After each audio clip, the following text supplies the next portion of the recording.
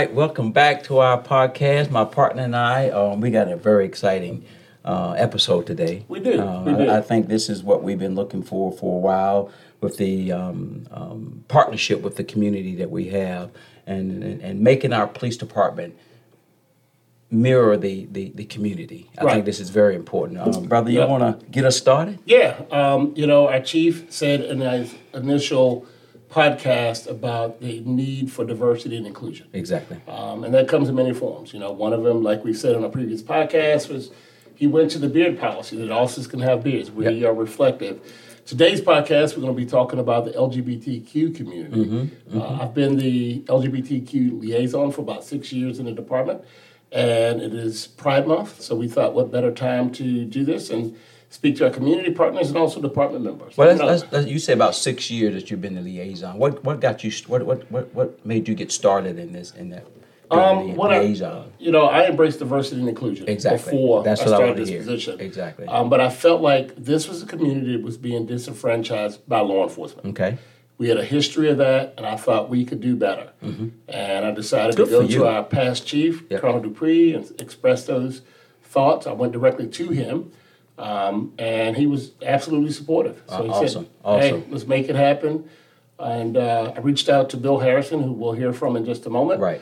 I said, hey, this is my name. This is what I want to do, and I'm uneducated. I don't know a lot about the community. And we've been going to some of the celebrations and some of the celebrations, events, responding to concerns, questions, and as police officers, yes. I'm definitely part of it, and I want to be an advocate myself, being in my family. And I knew I couldn't do it by myself. Exactly. So I reached out to Lisa, Sergeant Harper, to be our new crime prevention sergeant, or is our new crime prevention sergeant. And said, hey, this is what I have going on, and I need some help. I need some guidance. And she has been more than willing to help me figure it out. Well, let's start with that. Let's start with the sergeant. Sergeant, want to introduce yourself and tell us how long you've been with Chesapeake County Police Department? Yeah, I'm Sergeant Lisa Harper. I've been with the police department since March of '06, so I just celebrated 15 years with the department. Spent most of my time in patrol. And recently got transferred to Community Services Division, specifically Crime Prevention Unit. I'm from the Shenandoah Valley, anybody that knows anything about Virginia knows Shenandoah Valley is very conservative. And I got here to Richmond via way of Charlotte, North Carolina. Okay. Now, were you in the military prior? I was in the Marine Corps for 3 years. Got out in '96. Awesome. And took me 10 years, but graduated VCU with my bachelor's in Homeland Security and Emergency Management in December of '18. All right, got another VCU graduate, got a RAM. And you have been an out officer the entire time you've been in the department? The entire time I've been here, that was one of the questions, when I came in, hey, what's the one thing that's going to keep you from getting this position? And my answer was, well, I'm gay. Do I need to leave? Oh, wow. And I was told, no. Okay. We don't care about that. So awesome. 15 years later, I'm still here. Man, that's awesome. That's awesome. And promoted and doing well. And respected on the road. We'll talk a little bit about that. I know I do. I mean, I work with you a little bit. Yeah, and, I appreciate that. Yeah, and very respected on the road. Thank you. All right. And we also have today with us Bill Harrison, the Executive Director of Diversity Richmond. Mr. Harrison, can you introduce yourself? Sure. I'm Bill Harrison. As Elliot said, I've been Director of Diversity Richmond for about 8 years. It's the LGBTQ Community Foundation serving Central Virginia. And probably about 7 years ago, we initiated the idea of establishing LGBTQ liaisons with local law enforcement. And I remember the first area we talked to was the city of Richmond, and it took us about 3 months to draft the letter to send to the chief of police, Tarasovic at the time, because we were scared. We figured that we would be laughed at and rejected. We had examples of other cities who had liaisons. And so we were invited while that was going on to do a program for the fire department in Richmond. They were having a regional training, and I did a workshop on LGBTQ, everything you've always wanted to know but were afraid to ask. Okay. And the first person to come in the class was Chief Tarasovic, and I went over and introduced myself, and I said, we have a meeting coming up, and he said, why didn't you just call me? Right. And I said, because I've been here a long time, and I thought I knew, and I was very much surprised. And now we have Chesterfield, Henrico, the FBI, Richmond Fire Department, the Sheriff's Department. It has just grown tremendously, and it's been a very beneficial partnership on many different levels. Awesome. That's Awesome. good. Now, how did you become the executive director there? What was your history? That Well, I've been in nonprofit work for about 30 years. My first nonprofit was with the Fanfrey Clinic, which is now Health Brigade, during the height of the HIV epidemic. And then I was a public affairs director for the American Red Cross here in Central Virginia for about 20 years. And then I took early retirement from that, and they were looking for an executive director at Diversity Richmond and said, can you fill in until we find somebody? And that was 8 years ago. I'm not reminded of that. And once you get in it, getting out of it is going to be the issue. So Okay. much for retirement. Well, it's a privilege to be there. Good. And Right. That's good. That- Now, Lisa, you've been here 15 years, and you've worked in a number of different areas in the department, primarily patrol Yes. division. What's your experience been like as an out officer? Have you had issues with upper supervision or people you work with? Do you get questions from officers who may not know what they don't know and then want to be educated? Initially, in the first couple of years, yeah, there's, whether it was intentional or perceived on my part, appeared to be some bias because I was out. To my knowledge, I'm the first openly gay person to come into the department. But since then, no. Have I had officers talk to me? Yeah, I've had some officers talk to me, younger officers that have come on. I've had officers that are looking at becoming pre-certs talk to me. Hey, how's the department treat you? Is there any backstabbing, stuff like that going on?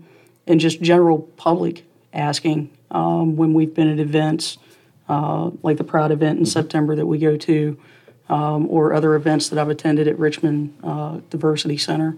So overall, it wasn't anything that I didn't expect coming from a very conservative area in the Commonwealth, but it was better than what I expected it to be. I expected it to be a lot worse. Honestly, I didn't expect to get the job. But again, because of it. I look at it the way your personality is, though. So it couldn't have been done to a better person because you handle situations a little better than some. Some would shy away from that. But you seem like you go right in front and say, listen, let me explain to you what I go through. Not only that you don't have to be fearful of me. Well, and having gone into the military, having to be Exactly. guarded. When I went to Marine Corps, don't ask, don't tell, it just started, but they had to add the don't pursue. If it was suspected, you would be followed, you would be watched to get you out of the military. But coming here, by the time I got here, I was older in life, Right. and to the point of I don't need nor will I hide who I am Right. Good for you. for any job. So, Right. and I'm glad I didn't. But it still go back to that family, that police department family that we are here because we have so many diversities in our police department. Very much so. That everybody's accepted. And again, the same thing in our community. We try to be the same way in our community. Very much so. And I get the not knowing because Right. most people don't have a personal relationship with an officer. They don't get to sit down one-on-one with us and get to know that, we have gay officers, we have lesbian officers. We have officers whose lawnmowers broke yesterday and now they got to go home and fix it. We're normal people who happen to do this job, and we have a passion for helping the community. And I know you've helped with Pride events and the Commonwealth Dinner and all of those things with at Mr. Harrison's organization. What do you think some of the things we can do moving forward with the community as far as recruiting or making people aware that this job is available to them? Right. I think this podcast is one way, but working with Mr. Harrison, letting the community know, because you have a lot of contact Yes. with the LGBT community, but letting them know, hey, if you have questions, if you have concerns, reach out to Elliot, reach out to me. There are multiple officers in the department that we could reach out to. Hey, are you willing to talk to this person? But we are here. We are a resource for the entire community, regardless of race, religion, creed, sexuality. Exactly. That We're goes. hiring. We're always hiring. Yes. Always looking for good people that can Yes, do the job. Exactly. But members of the community, we have to represent members of the community in order to achieve our goals. Preserve life, protect the vulnerable, build those problem-solving partnerships, and that's the biggest thing that I think we're trying to do with these podcasts is build those partnerships so the problems that are out there we don't know about, we can build and work together and find solutions for it. I think it's also important that the community understand that we understand why they have stood off from us, why there's animosity. And Bill, if you could speak a little bit about some of the past instances of things that you're aware of that were negative on the community by law enforcement, like some of Virginia ABC laws in places that you could not congregate, and why things bigger than we know Stonewall, we know things happen in San Francisco, but here locally, there were efforts on behalf of the police to arrest, detain, and disenfranchise the community, and we're suffering from that now as a law enforcement As profession. trying to bring candidates aboard. As opposed to bringing candidates aboard. Yeah, I remember several years ago we had a meeting at Diversity on law enforcement and the community, and I think all the police chiefs in the area were there. And one of our older members asked, "Why the change? What happened? Why are you looking at us differently?" And the response was, "Well, more people are out, and we realize we've got LGBTQ people in our families. We're friends, and their requirements to be a police officer are higher than they were at one time." College degrees, you get out in the world, you learn, you experience. When we first started this, the best example I could use of why we needed a liaison was domestic violence. If it's a same-sex couple and there's domestic violence, the one being hurt may not feel comfortable dialing 911 for fear of how that police officer will react when they get there and they see it's 2 men and 2 women. But I'll have to say that the racial issues, this is what we're struggling with on every level now. And again, I've said it 1,000 times. I'm a white man. I've never had any fear of dialing 911. When I'm stopped by a police officer, I might be aggravated that he or she caught me speeding, but I've never feared for my life. Right. And that is a very real thing, as you know. And so at Diversity, we try to connect, we try to build bridges. I got countless examples of how police officers, law enforcement have solved problems. Let me give you a quick example. It wasn't this department, it was Richmond City. The body of a man who apparently was transgender was found, I think, out on Hull Street. And the police reported a man in a dress. The body of a man in a dress was found. And the community was outraged, and I started receiving all these phone calls. And so I called our Captain Minton, the liaison with Richmond City, and he explained to me that I did not know that it's not that unusual when a man's going to rob a 7-Eleven or somewhere to go and drag. Right. And all they knew at that time was they had a man dressed as a woman. Added to the fact that the family of the person said, no, our son is male, he is not transgender. And so that's what they were working with. And so when I explained that to people who were they got it. Right. They understood. So it's easy, I think, and again, I'm white, I don't know what it's like. I've been discriminated against because I'm gay, but not because of my skin color. So, but if you always have faced this throughout your lifetime, it's easy to jump to the conclusion I'm being mistreated because I'm black. Exactly. And quite often that is the case.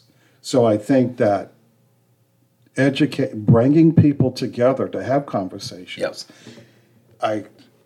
It's the racial issue has got to be the issue right now that we're struggling with. It is. It is, and I think we could continue to work through it through education. Bingo. And not only that, through communication. I mean, and talking about it. I mean, we do it in our office quite often.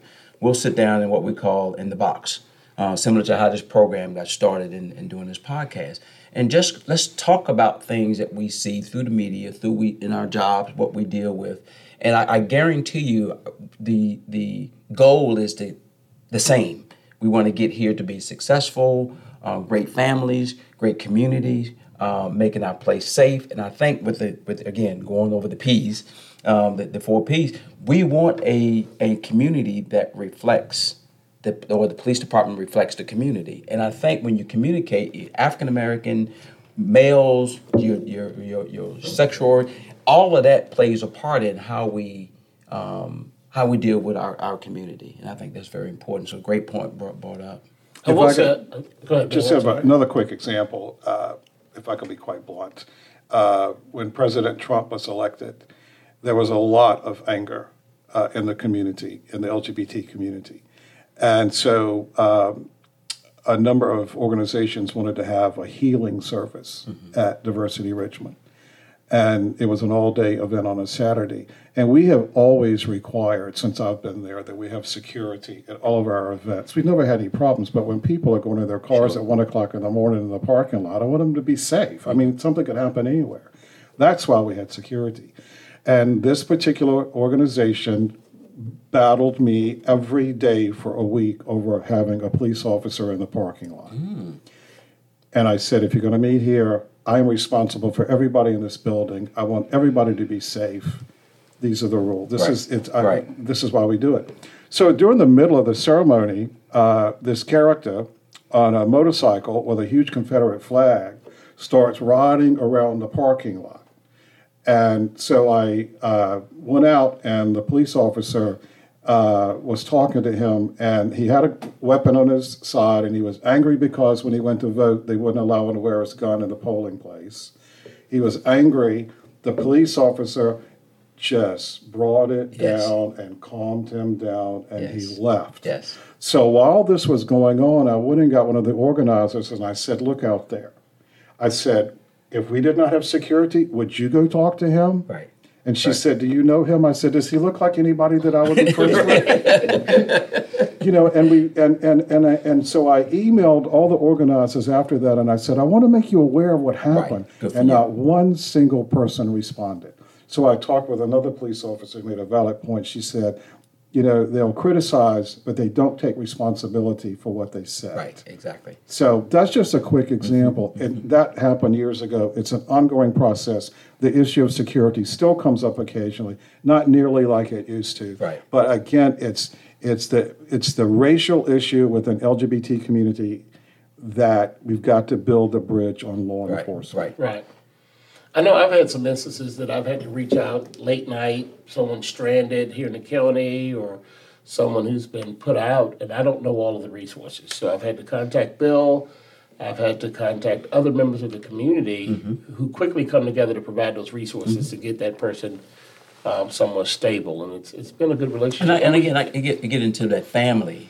Right. How do we handle it as police officers when we get a family calling and they want to pretty much, again, I'm there, disown their child?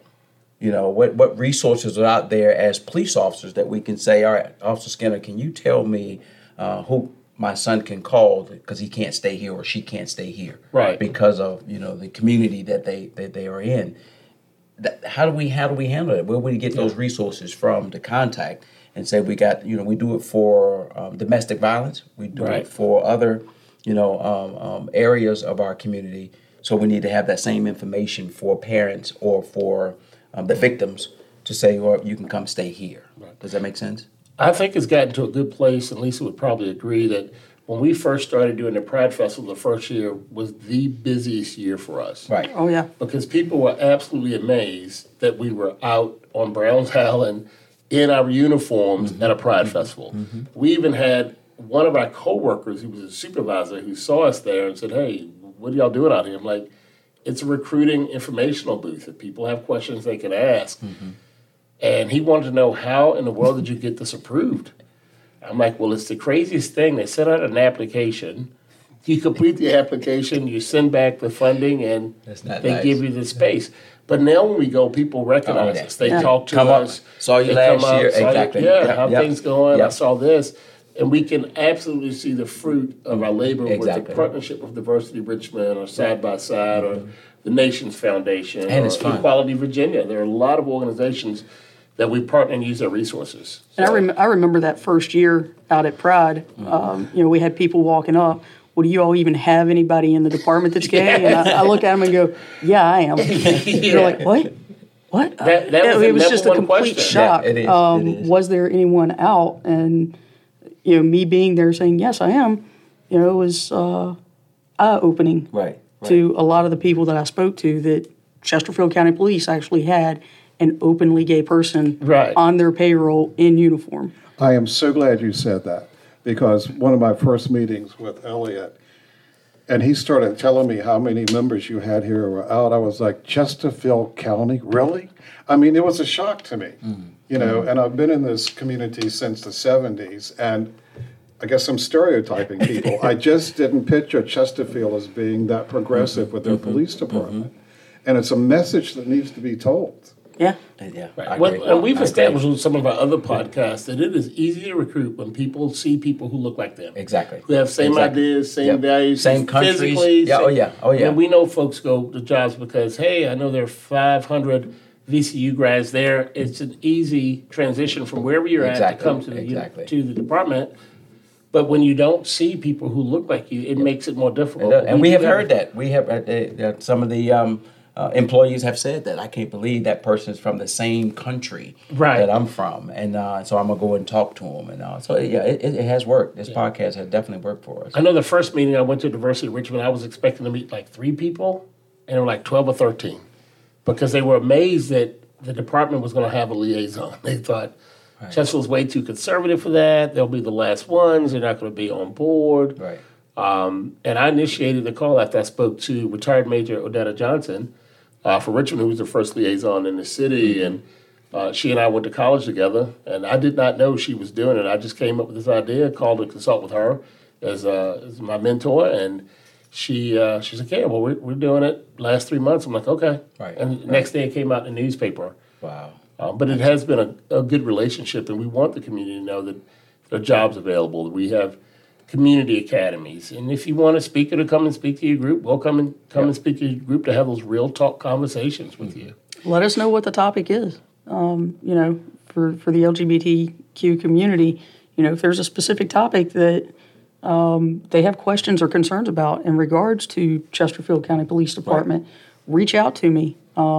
Let me know what those are so we can get something put together. That's good. Bill, would you have That's any- in my wheelhouse now. Yeah, that is. Bill, do you have anything you'd like to add? Well, my wheels are turning while you're talking. We did a food drive in Chesterfield. County Diversity Richmond did at a mobile home park down in Chester. Okay. It was raining. It was cold. We got there, and there were 3 Chesterfield County police officers there. And I'm not sure who invited you, but I was so glad to see you. And because I know with the Hispanic community, Right. there Right. are Yeah. issues. Yeah. And so I love that you were there.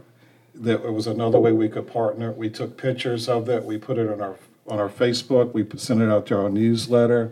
And I know that when you're not or you already feel like you're going to be rejected and people are kind to you. Right. And the police officers started loading up groceries in cars. I mean, they were doing more than directing traffic and just being security.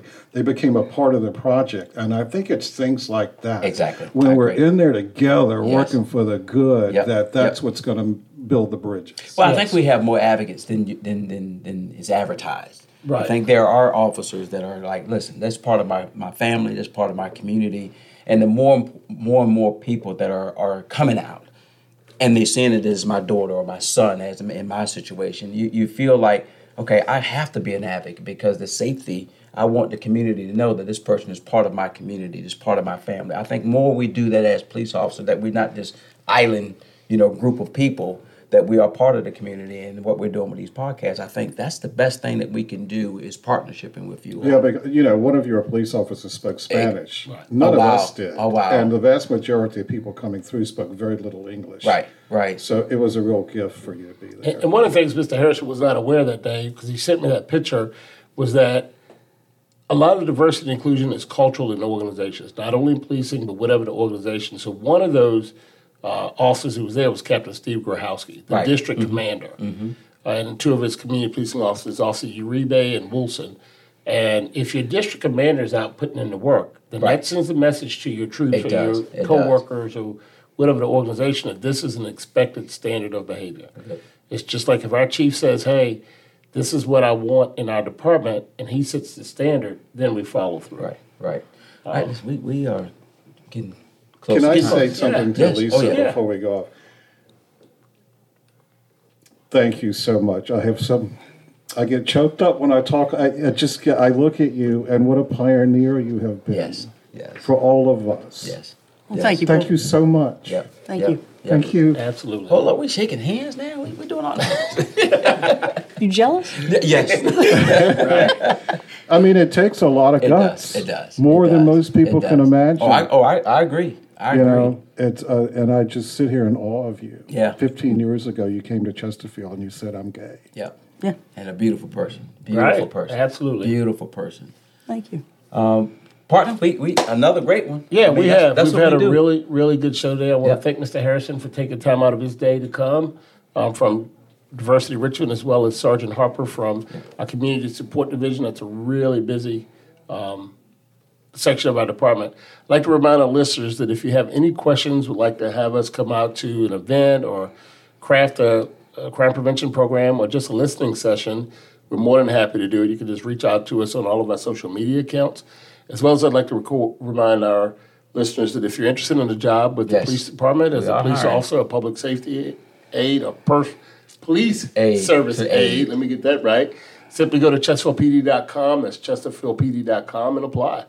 Awesome. And listen back for our next podcast. Again, awesome. We'll be back. Thank you very much. Thank you.